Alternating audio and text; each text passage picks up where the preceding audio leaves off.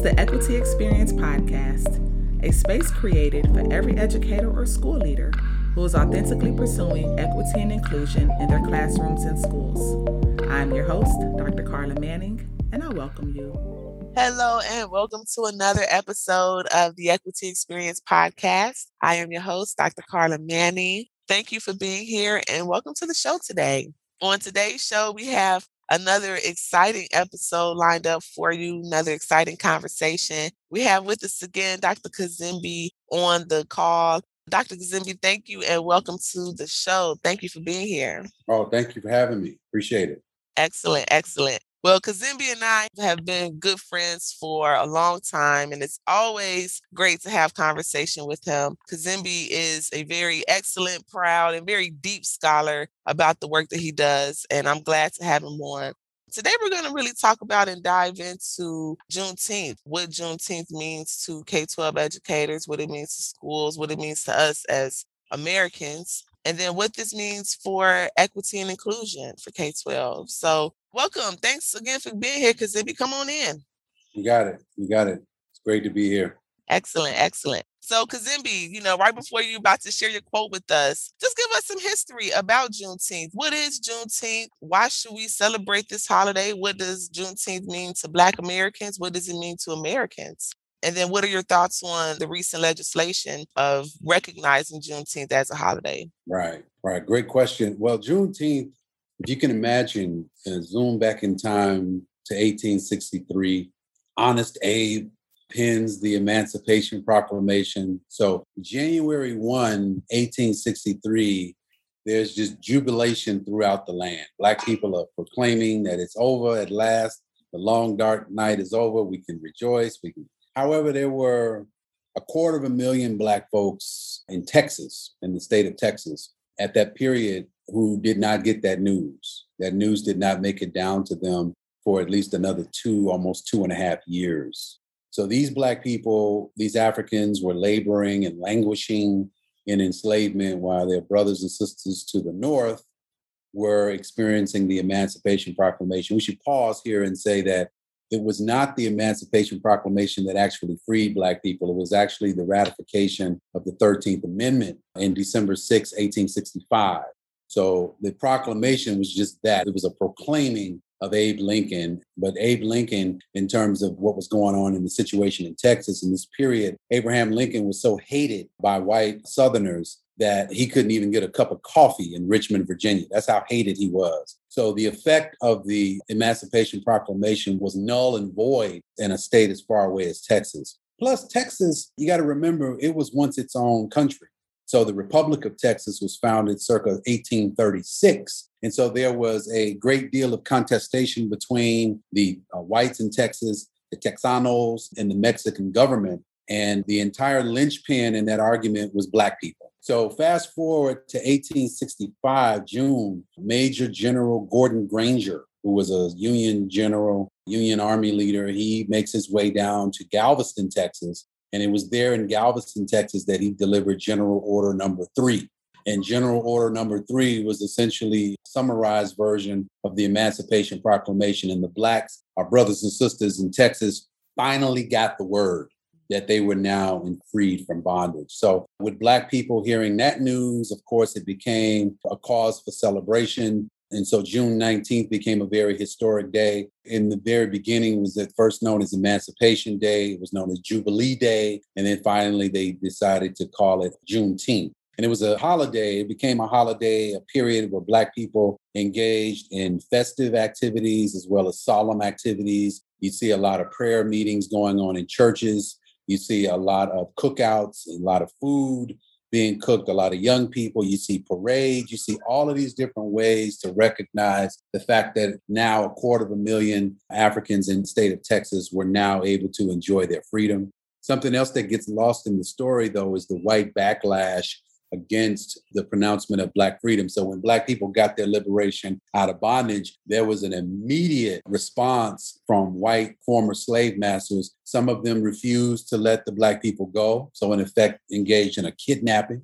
There were mass public floggings and mass beatings. There were mass lynchings because they were upset, these white slaveholders that they had to give up Black people who were considered capital and labor, and they had to give that up. Some of them didn't give the enslaved Africans the news, or the newly freed. They didn't give them the news until harvest time. They wanted them to work all the way up until the last bales of cotton and the last tomatoes were ripe and ready to go to market and stuff. So in any event, it became something that was a source of great pride for our people, a time to mark not only what we had gone through, but what we were now in. And so right around 1872, in Houston, a group of ministers and businessmen came together because they also would outlaw the practice and the celebration of Juneteenth observances. And so to get around that, Black people started buying their own land.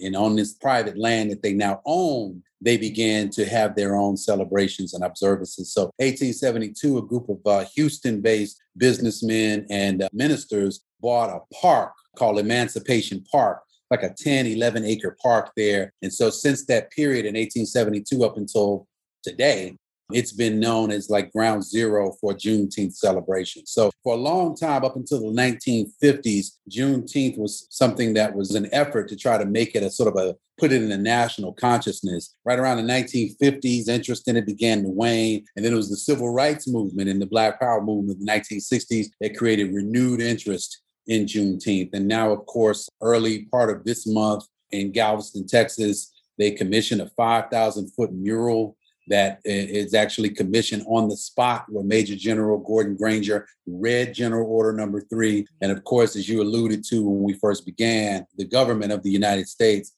has now announced a federal holiday for Juneteenth. So it's had a long, contentious history, but it is something that Black people continue to look to as a source of great pride, and for obvious reasons.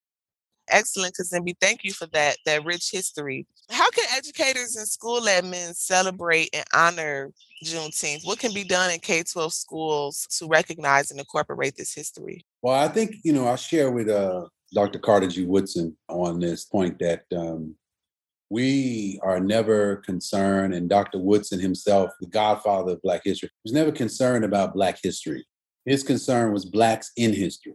So what educators and school leaders can do first is not see this as some sort of anomaly.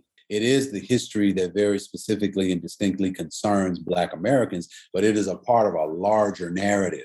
It is the oldest. It's 156 years old this year, and is the oldest public observance of the commemoration of the abolishment of slavery in this country. So I think educators and school leaders can embrace it the way we embrace other observances having to do with the national conscience, having to do with solidarity, having to do with democratic expressions of freedom. This is something that all children should learn about, Black, white, Latinx, Asian. All children should learn about this because it concerns them. And I think in this particular era that we're living in, where we're seeing a retrenchment of anti-Blackness, anti-Black racism, we're seeing a retrenchment against Asian people, other people of color.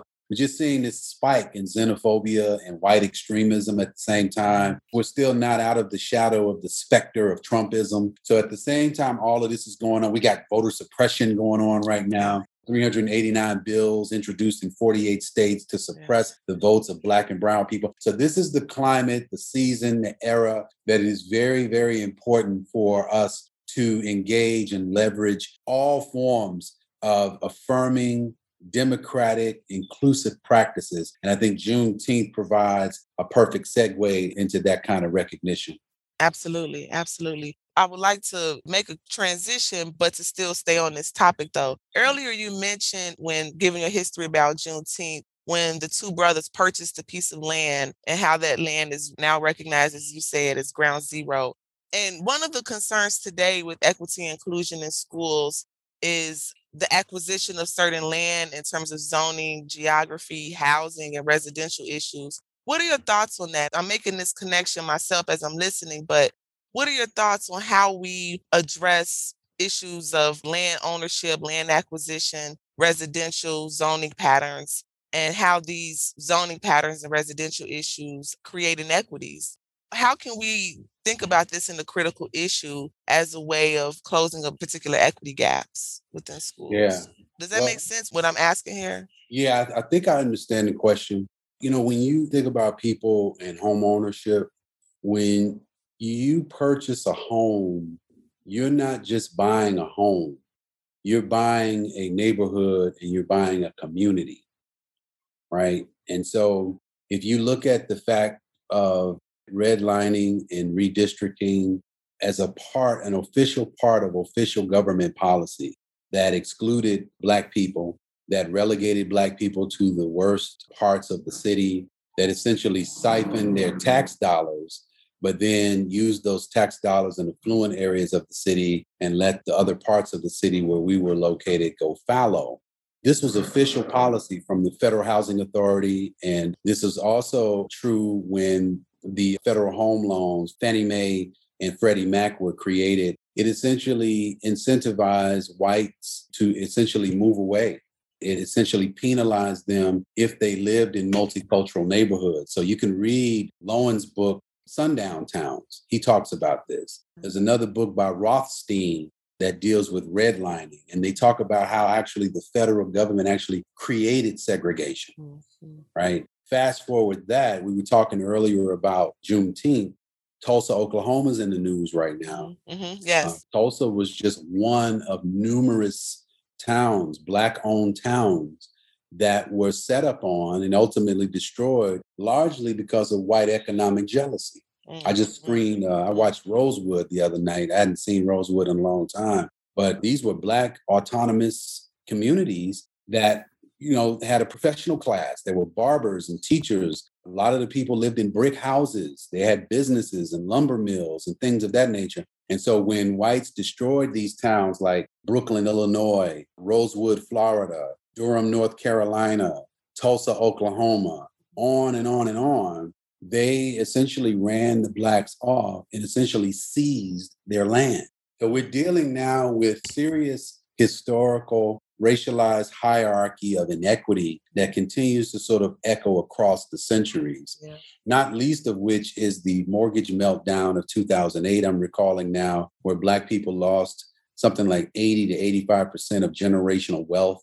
And so lost a lot of their homes, underwater in their home. And then even those that survived the mortgage meltdown, they found themselves underwater in their properties and stuff. So I think the government and white citizenry collectively who have responded to incentives that have been offered through the government, they've done a great job of disenfranchising Black homeowners. I think the Black farmers are in the news right now because they just got the shaft again from the government that has put the kibosh on the loan forgiveness program for Black farmers. So land ownership, as Malcolm said, land is the basis of all independence. It is very much, I think, a part of K-12 conversations and education. When you look at public schools, you're not talking about so much academic issues. You're actually really talking about real estate issues as well. It's an intersectional, entangled, sort of Gordian knot of issues that are going on there. And there's no one single issue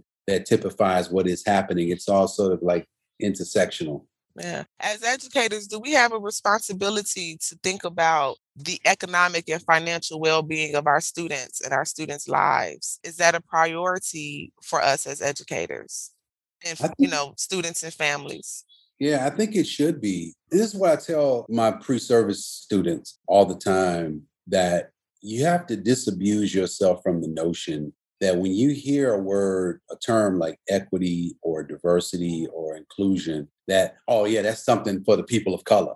No, that's something for your collective humanity, right? The United States is either going to admit Black people on the basis of democracy or you will not have a country. That's the bottom line fact right there. It's going to be freedom for everybody or freedom for nobody. And so I tell them that these things, you have to have a broader view of what it means to effectively and successfully educate students. Why? The Carsey Institute at the University of New Hampshire came out with a report that dealt with white mortality. And what it stated in the Carsey Institute's report is that on average, the average age of white people in this country is around 42 years old. They have a zero mortality birth rate. That means that every baby born is a baby that dies. There's a serious amount of white people, a high propensity, who are dying what they call deaths of despair. These are unnatural deaths that they're dying. They're dying from gunshot suicide. They're dying from opioid overdoses. They're dying these unnatural deaths. And the white people who are actually dying, by and large, are non-college educated, poor, and working class white people. They also look at demographic trends among Latinx people in this country.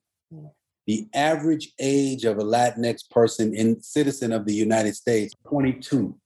That means they're working age and fighting age. That means that white America is getting older and grayer. The young people, Black and brown people who are coming behind them, if we don't, in our educational system, create a way for these young, vibrant Black and brown people to have gainful employment and a wholesome future with a living wage where they're able to raise a family of 4 or 3, then even if you don't care about that, how then are you going to create an educated class that is able to generate enough money to pay into the social safety net to take care of old white people? So they should have a very serious stake in the outcome if they can see beyond the veil of their own whiteness. You know what I mean? Even if you don't care about the quality of education in Black and brown schools, guess what? You're paying for it. Boston University does these labor market studies that talk about the cost of dropouts. Why are the children dropping out? Largely because they're bored. And so I read a report a few years back. It was kind of dated. It was like 2013. And they just looked at one state, Illinois. Back in 2013, it cost Illinois something like $800 million because of high school dropouts. Wow. These are people, if they drop out of school, they don't go into the overground economy. They go into the underground. The underground, yeah. And when they do that, guess what? These are folks who are not paying taxes. These are people that are not buying goods and services like automobiles and homes and appliances, things that you tax, things that you can do generate a tax base and a tax back into an economy. Yeah. So for white people and others to have just this limited gaze about what it means to be equitable and to practice equity, and if they can get away from this NIMBY mindset, it's not in my backyard mindset, and see the broader human picture, that I think is going to be the difference between whether or not you have a society that is thriving and flourishing, and whether you have a society that's a civilization, or whether you have a society where people are just cockroaching, and that's just kind of a society. That's not a civilization, it's a society. So it's going to be up to the individuals. So what I heard, Kazembe, is that essentially it is costing, the example that you gave, Illinois, for example, it costs Illinois $800 million to not have their students engaged in ways that will eventually lead to dropouts. That's right, because when they drop out, they increase their chances of getting involved in the court system, in the prison system, et cetera. They increase their chance. Somebody is paying for these Narcan shots. Somebody pays, it's not free healthcare. We pay, those of us who work and pay tax, we pay for the public clinics. Yes. Yeah. And I'm good with that. I don't mind my tax dollars going for that. But I'm just saying that the more people, though, if you continue to create these hostile educational spaces that drive students out, if you continue to send in these racist, closed-minded, bigoted white teachers that do what? Drive students out. They come in with their deficit frameworks and their reductive approaches to the professional field of education, then you're going to continue to drive a wedge into your society. And ultimately, the middle will cease to be able to hold. And then you're going to see some residual social issues and some social problems that are just going to increase. We have the have-nots and the have-gots.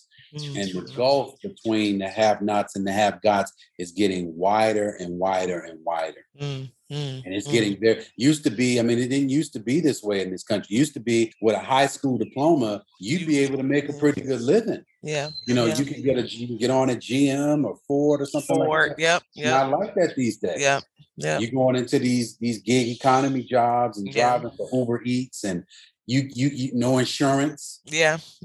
Dunkin' Donuts, no insurance. Yeah.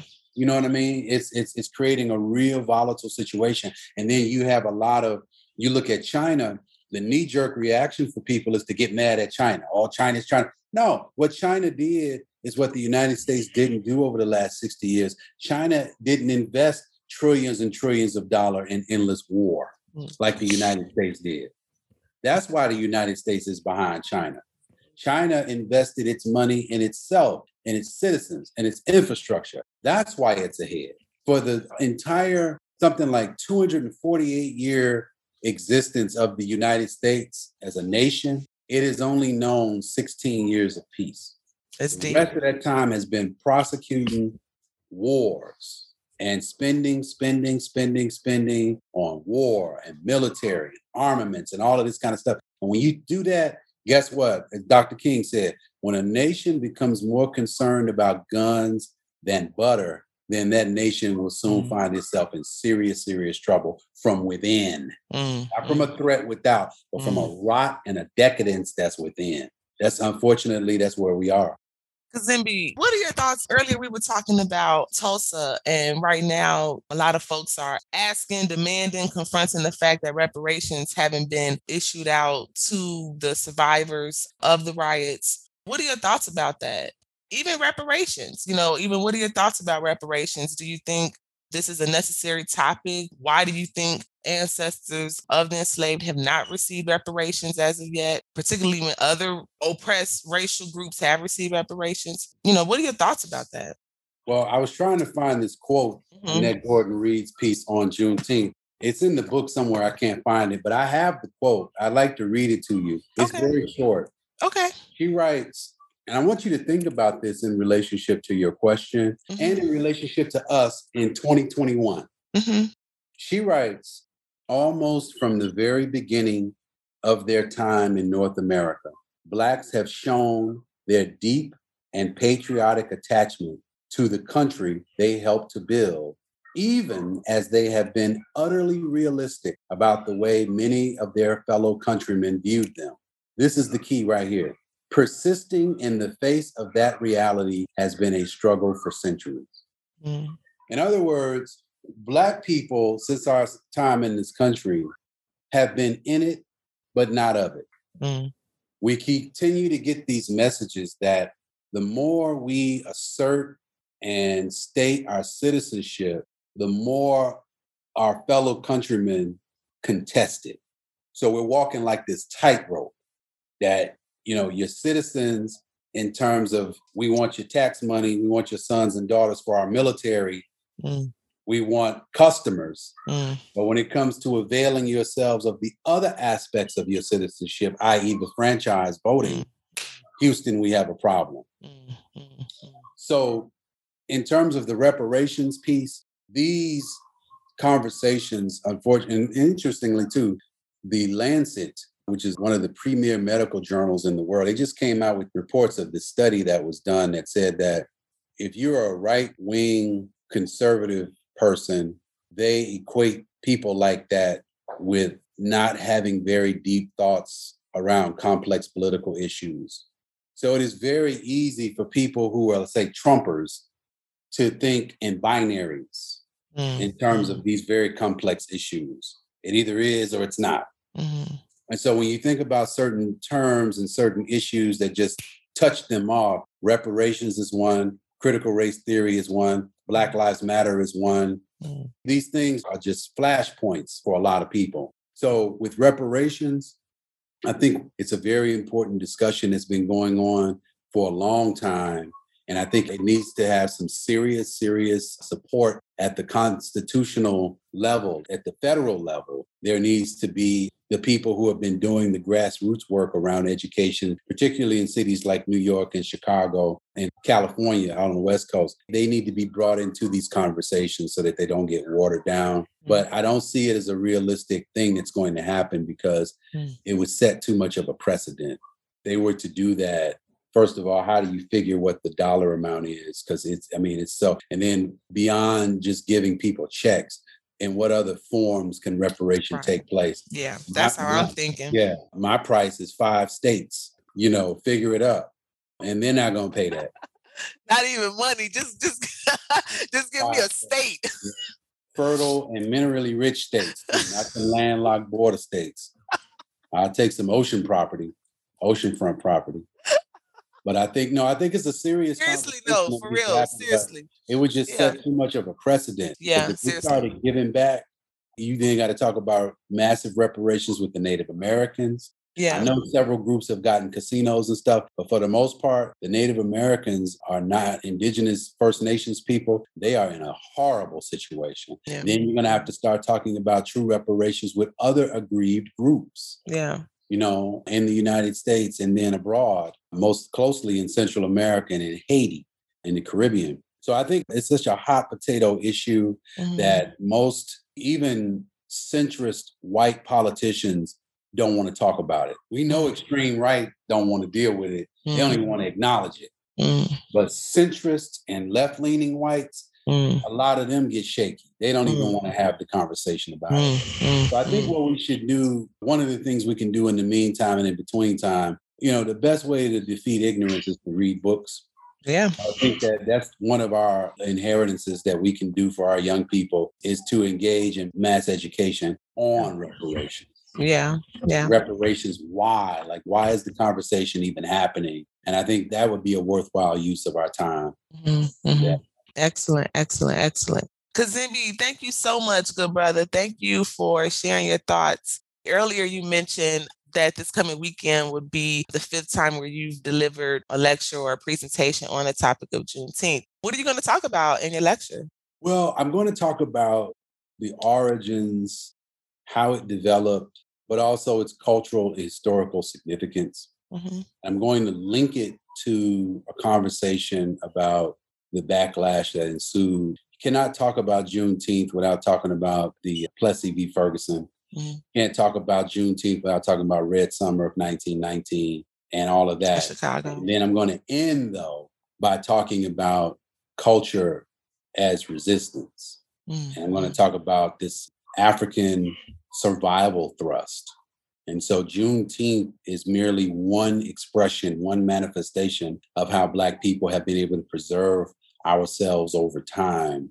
We've used various modes, militaristic modes, educational modes, religious modes, different ways to preserve our history and our humanity. But I'm going to talk about it as the importance of culture as a tool of affirmation and as a tool of transformation. That's kind of what we're going to end with. I like that. Talk about it. Yeah, I got about 60 minutes, so I got some good time to kind of unpack it. Excellent. Kazembe, how can folks get in contact with you if they want to stay in touch?